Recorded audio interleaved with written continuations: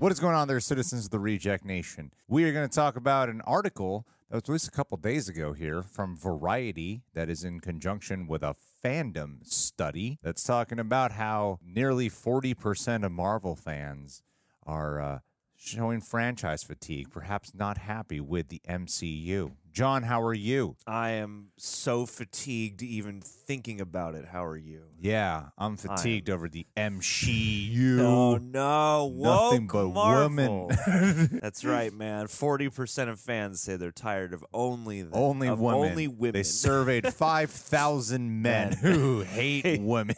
Ages 13 to 54. The only requirement is that you hate women. So this is an interesting breakdown. It's a bit complex, but I did find it really interesting. And I was surprised, too, because this is normally the kind of thing you hear about from other news sites. You don't really hear about it from Variety, of all places. What Fandom did was they took a study of 5,000 entertainment and gaming fans between the ages of 13 and 54 years old. Leave a like, by the way. As well as Fandom terms proprietary insights from its platform of over 300 million monthly users across 250,000 different wikis. So within this 5,000 people, they broke them down into 4 groups: advocates, intentionalists, culturists, and the flirt. Now, I could just read what Variety put down here, but I think it'd be more fun to see John explain each one of these categories on his own. Yes.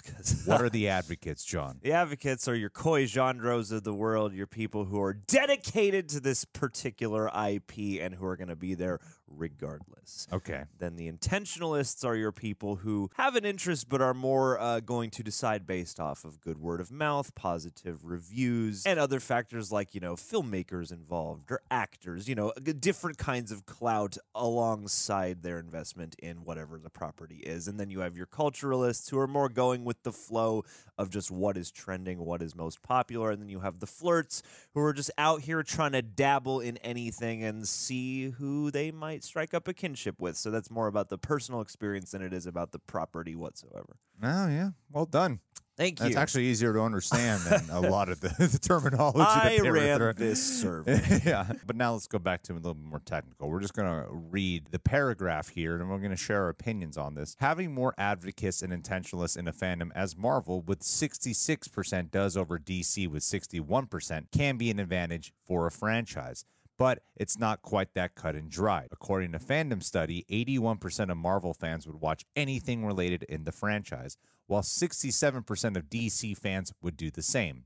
Conversely, just 38% of Marvel fans say they're focused on specific superheroes rather than the entire Marvel Cinematic Universe, compared to 57% of DC fans who care more about 1 or 2 superheroes rather than the full DC universe. This could be a major factor in why only 20% of DC fans say they're fatigued by the number of releases in a year. What they have concluded is that nearly 40% of Marvel fans are feeling fatigued by it. Now, I guess the question comes into play here of this feeling, which I'm still like 5,000 people. I mean, I guess 5,000 people is a reasonable amount to discern that number. It's a big age range group. Sure. Yeah, I mean, there are millions of people who watch these, but I suppose you could draw at least a notable cross-section worth examining out of 5,000 people, even if it's not the complete ratio. I guess it is a fascinating thing to look at. Recently, we got Bob Iger, who's stepping back in as CEO of Disney, and everything at Disney seems to just not be hitting the marks that they want to be hitting all across the board, and that seems like it's Marvel included. Not long ago,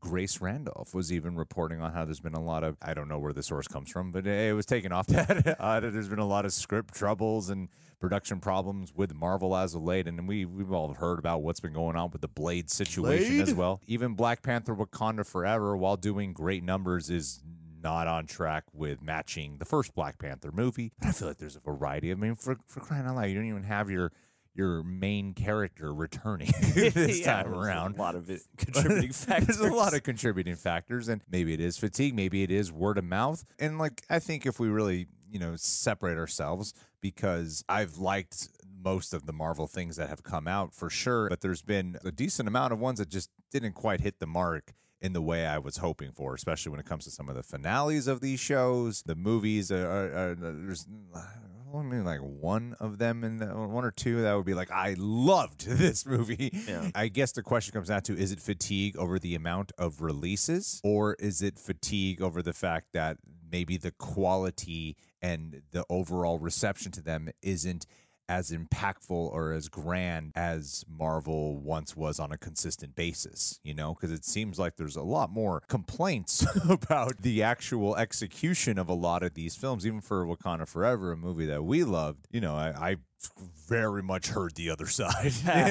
You know, that seems to be a lot of people too. Yeah, and I mean, I guess my question about this study, because I think this is pretty fascinating. When you look at the way it breaks down, I mean, it makes a lot more sense than the headline of like 40% of Marvel fans are disappointed would have you believe. But I want to know which pockets of the overall picture they got this 40% out of. If it's all your advocates and intentionalists, so to speak, and it's like 40% of or 36% of those people are disappointed, I feel like that's a bit more dire than just like the overall scope of everyone engaging with Marvel contributing to that number, if that makes sense. It's like if you have a bunch of fair weather fans and casual fans who are also saying like, yeah, I don't know, lately I'm just not that into Marvel. Like that softens the blow a bit to me. So I would like to know, whose disappointment we are gauging. But even so, I mean, like 36% comparatively doesn't seem dire, and it does, seem reflective of a phase that is about growing pains and that has had a lot of, restructuring, necessitated by outside circumstances. But even within the hardcore Marvel community, like I'm addressing things where like I hear the responses coming in. I'm just talking about the objections that I've heard. We've had our retorts and our responses to certain objections. Some we agree with, some we just like, oh no, let me think about it. One thing is it has felt for a lot of people that like the direction hasn't been that clear. I can't imagine that what if more of them were really hitting the mark for a bigger audience. Because that's, this is a large percentage of people. And Marvel's in an odd position where, like, even though part of the charm is that you can appeal to different pockets of your fan base with each different character and each different aesthetic, it seems like the goal is to appeal to everyone with all of them. And that's, I think, the harder, the more properties you put out in a year. And they're putting out more than ever before right now in terms of both the Disney Plus and the films. Definitely indicative, I would say. It falls right in line with the overall conversation surrounding Phase 4. However your personal feelings pan out, a lot of people, have kind of decided that this is one of the rockier phases. 36% dissatisfaction rate seems about on track. Yeah, sure. I actually get it. Yeah. I'm like, to me, I'm like, no, I get it.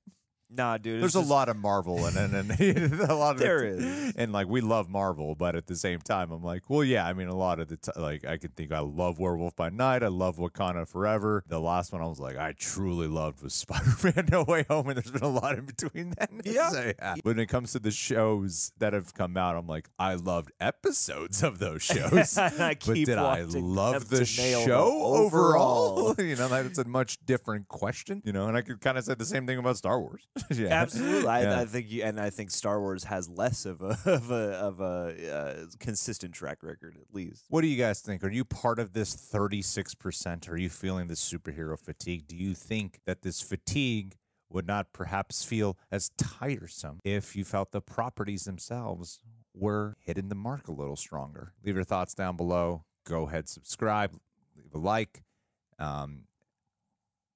Catch y'all soon.